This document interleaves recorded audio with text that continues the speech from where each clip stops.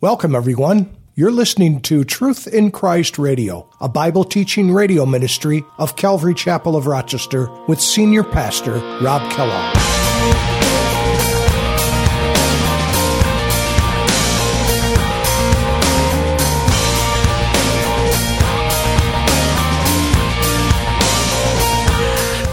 He was given a reed, and not sure that the measure that is being accomplished is what we might think, because when we think of a measure, we think of it measuring space and things of that nature. We see that in Ezekiel's temple, which speaks of the millennial temple. We see measurements going forth, but this is really a sizing up or an estimation that God is really giving on the altar and the people that are worshiping in this third temple in Jerusalem, yet future to us. From singing your praise, how can I ever say enough? How amazing is your love? How can I keep from shouting your name? I know I am loved by the King, and it makes my heart wanna sing.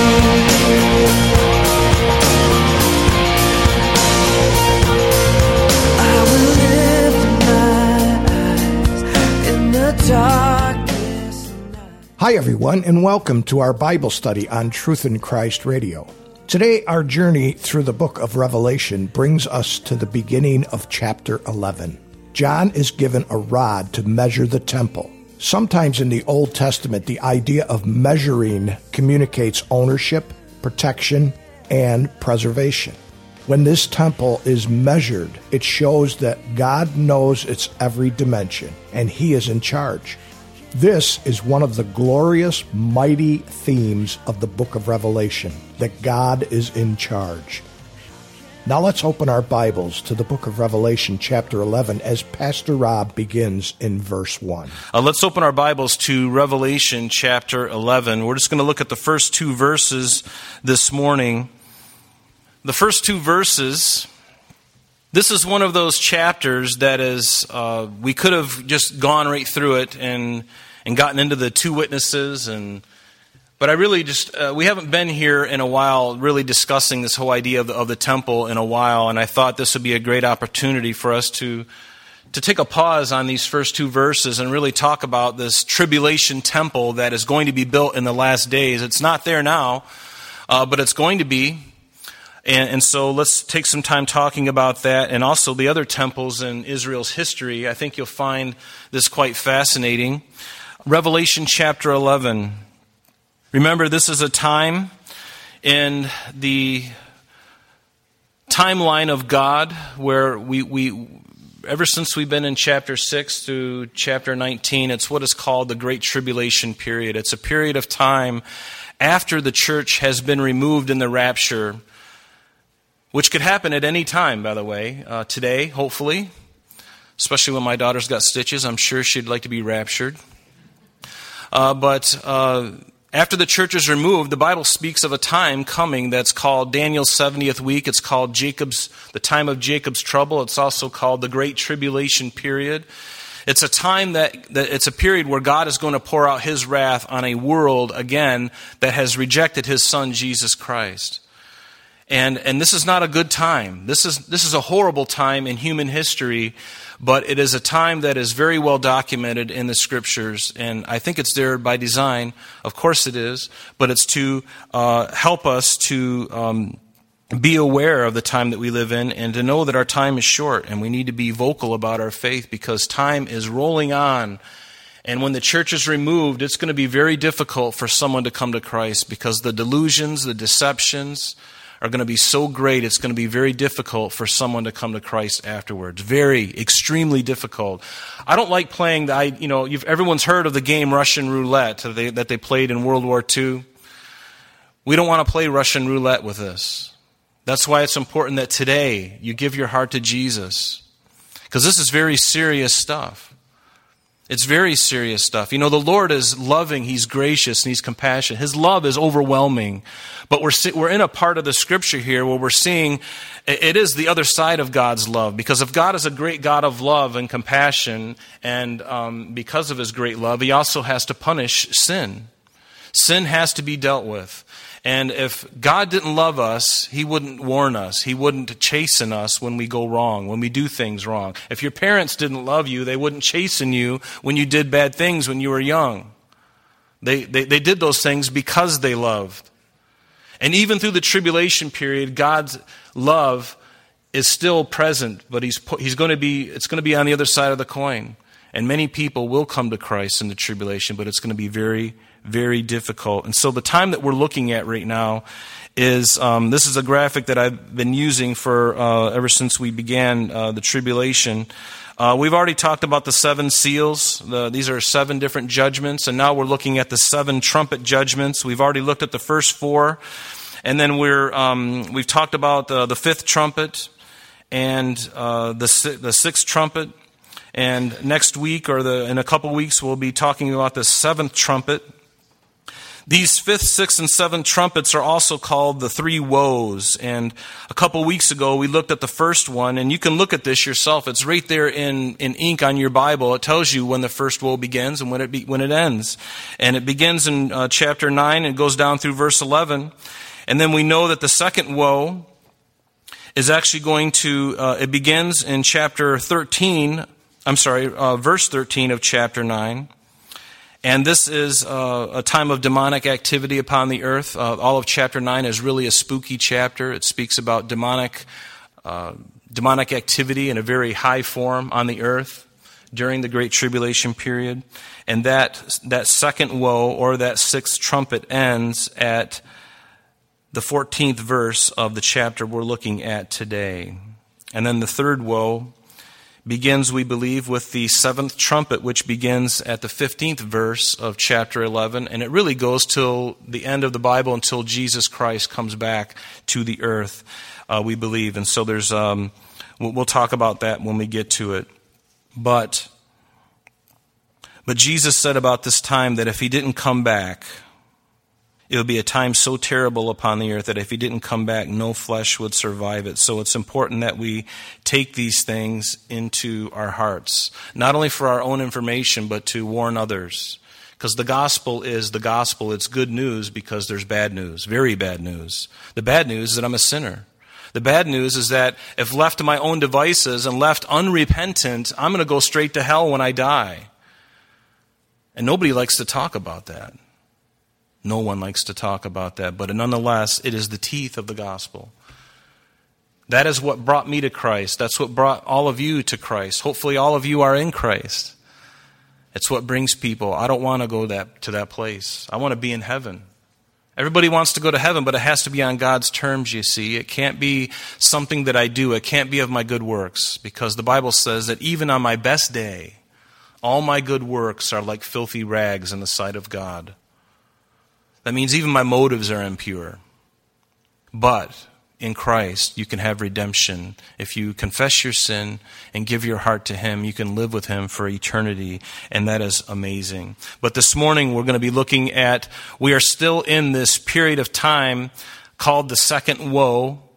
And the second woe is really, it began with these demonic hordes, beginning in verse 13 of chapter 9. And as we continue to go through chapter 11, we're going to see the 2 witnesses that God's going to establish on the earth, which we'll talk about next week.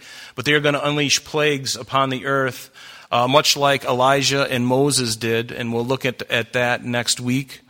But we're just going to look at the first 2 verses, because it talks about this temple that is going to be coming. And this is significant because it's going to be a new temple that's going to be built in Jerusalem, on the Temple Mount, on this earth, here in the future.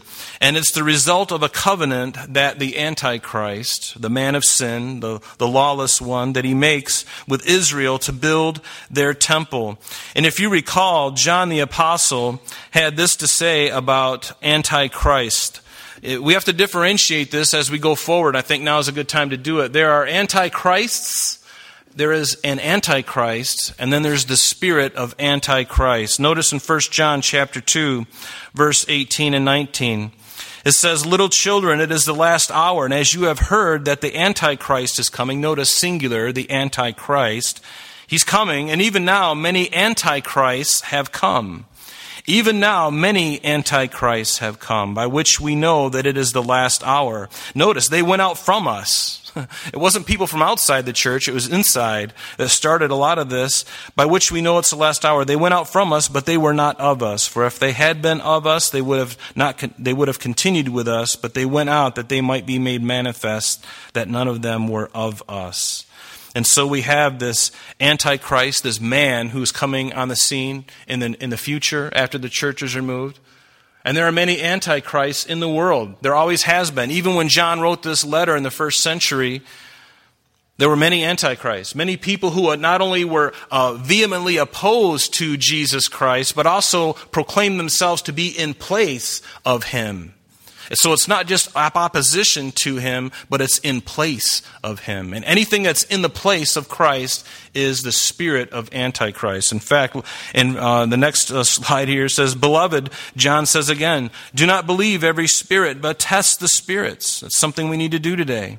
"Whether they are of God, because many false prophets have gone out into the world. By this you know the Spirit of God. Every spirit that confesses that Jesus Christ has come in the flesh is of God. And every spirit that does not confess that Jesus Christ has come in the flesh is not of God. And this is the spirit of the Antichrist, which you have heard was coming and now is already in the world."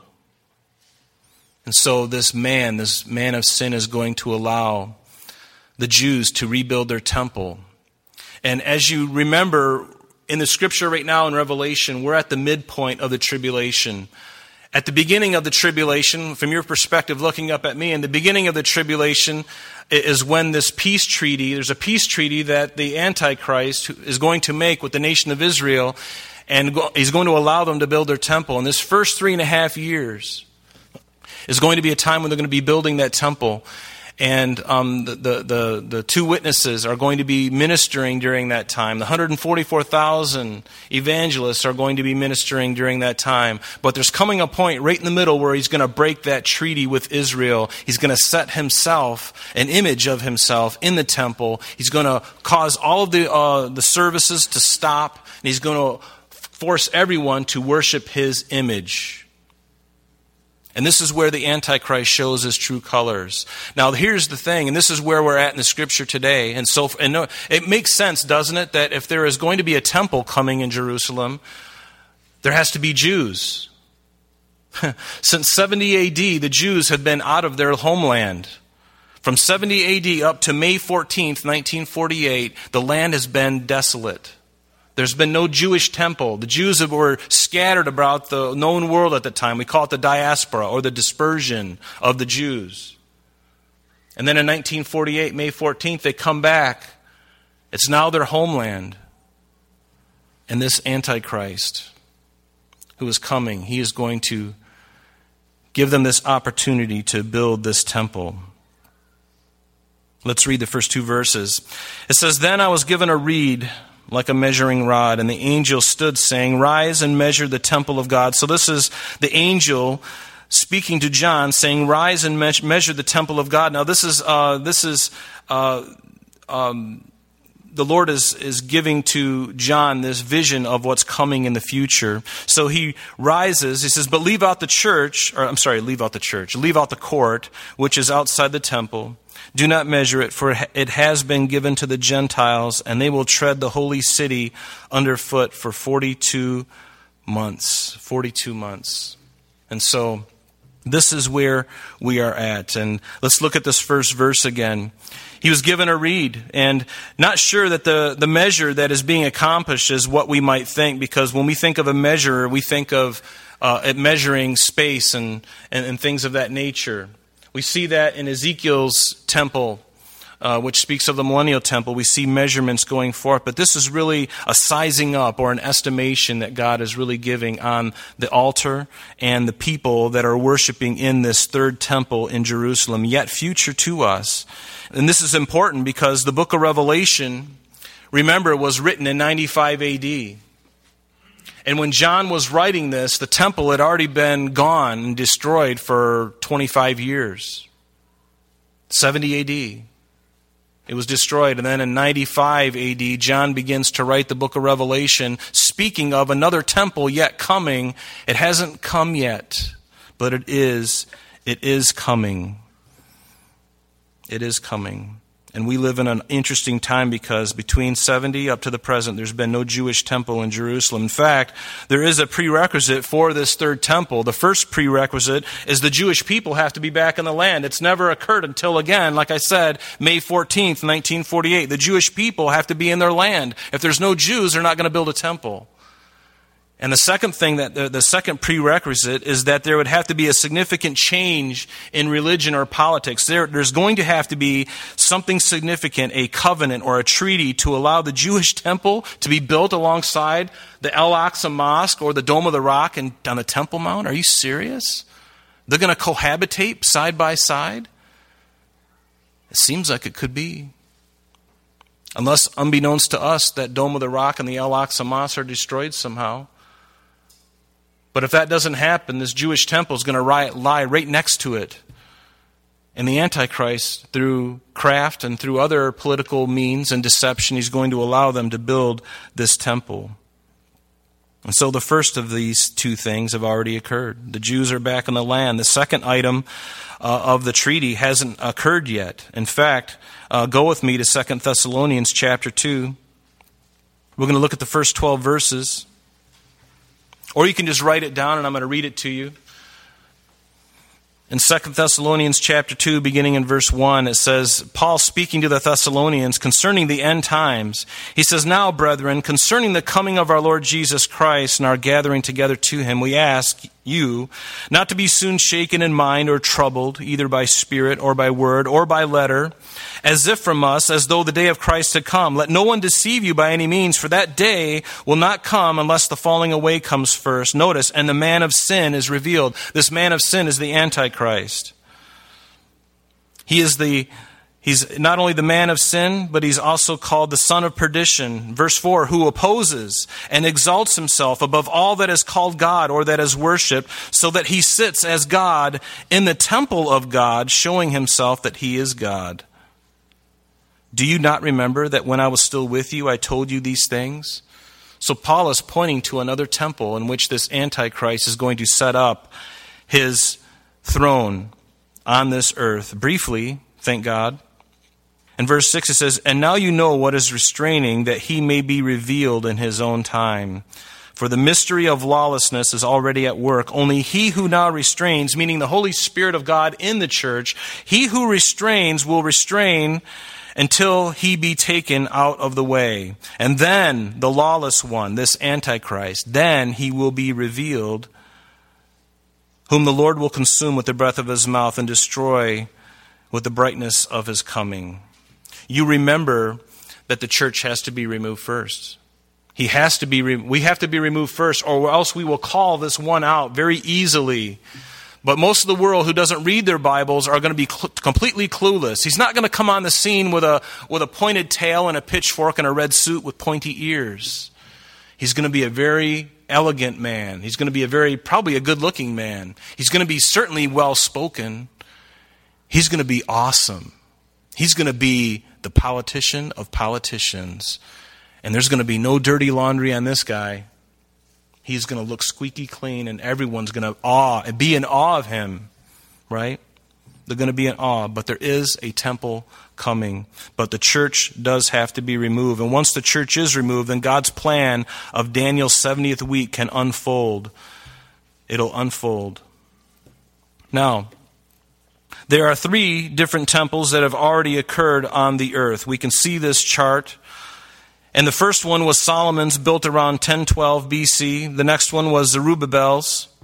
And then the last one that has been on the earth so far is Herod's temple. That is currently the one that when Jesus was alive, that was the temple that was in place.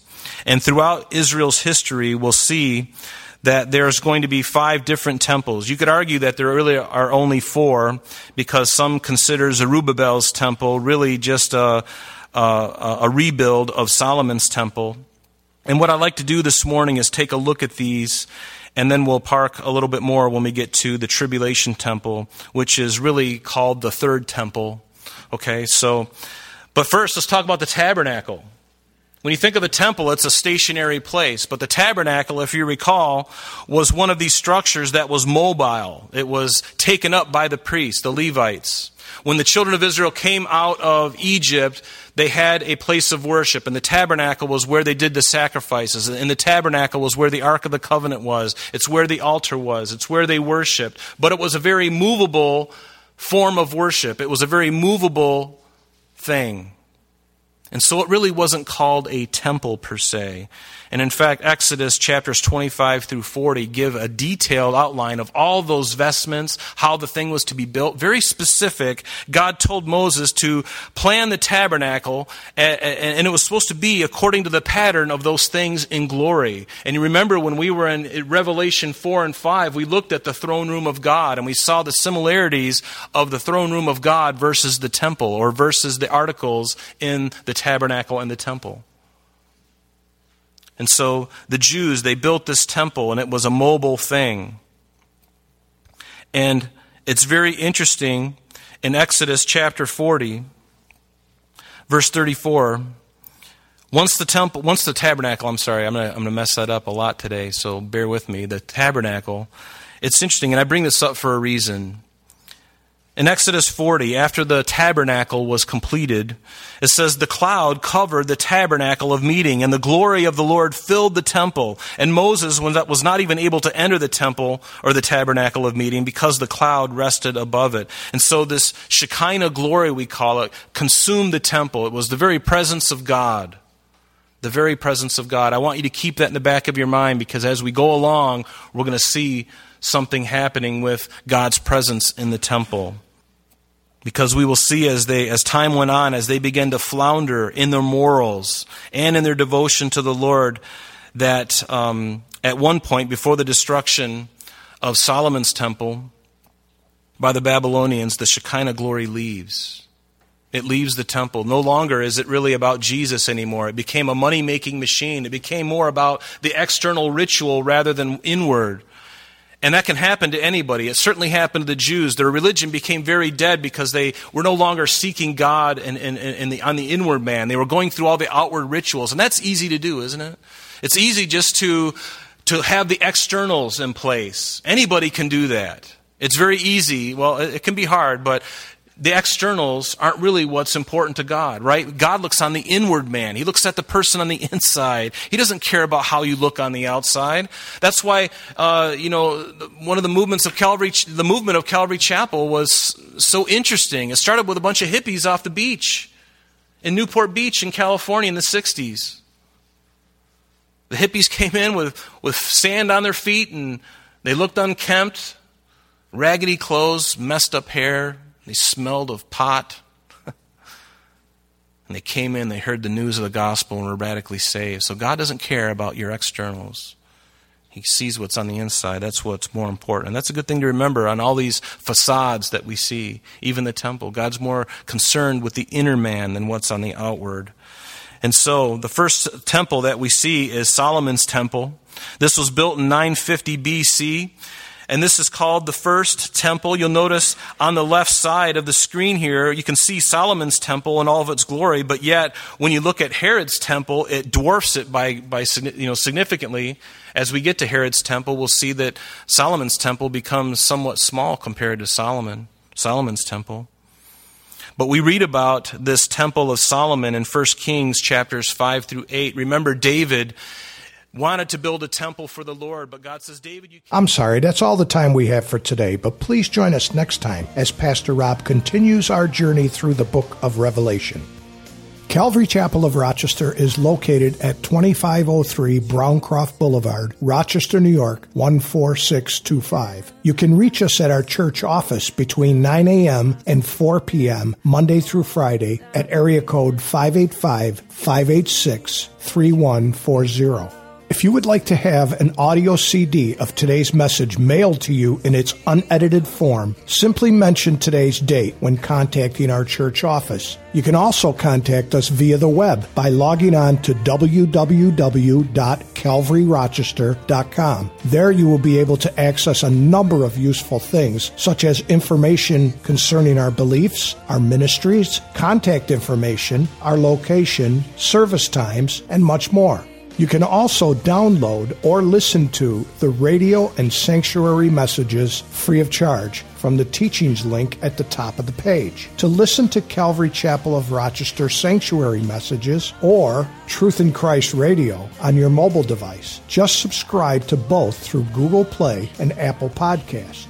You may also join us on Sundays and Thursdays through live streaming of our services and Bible studies. Just click on the online services link. We're so glad that you could join us today. And if there is any way that we can bless you in your walk with Jesus Christ, please don't hesitate to call our church office. Remember, Jesus said, "I am the way, the truth, and the life, and for this cause I have come into the world, that I should bear witness unto the truth. Everyone who is of the truth hears my voice." May God bless you in abundance today as you walk with Him. And until next time, this has been Truth in Christ.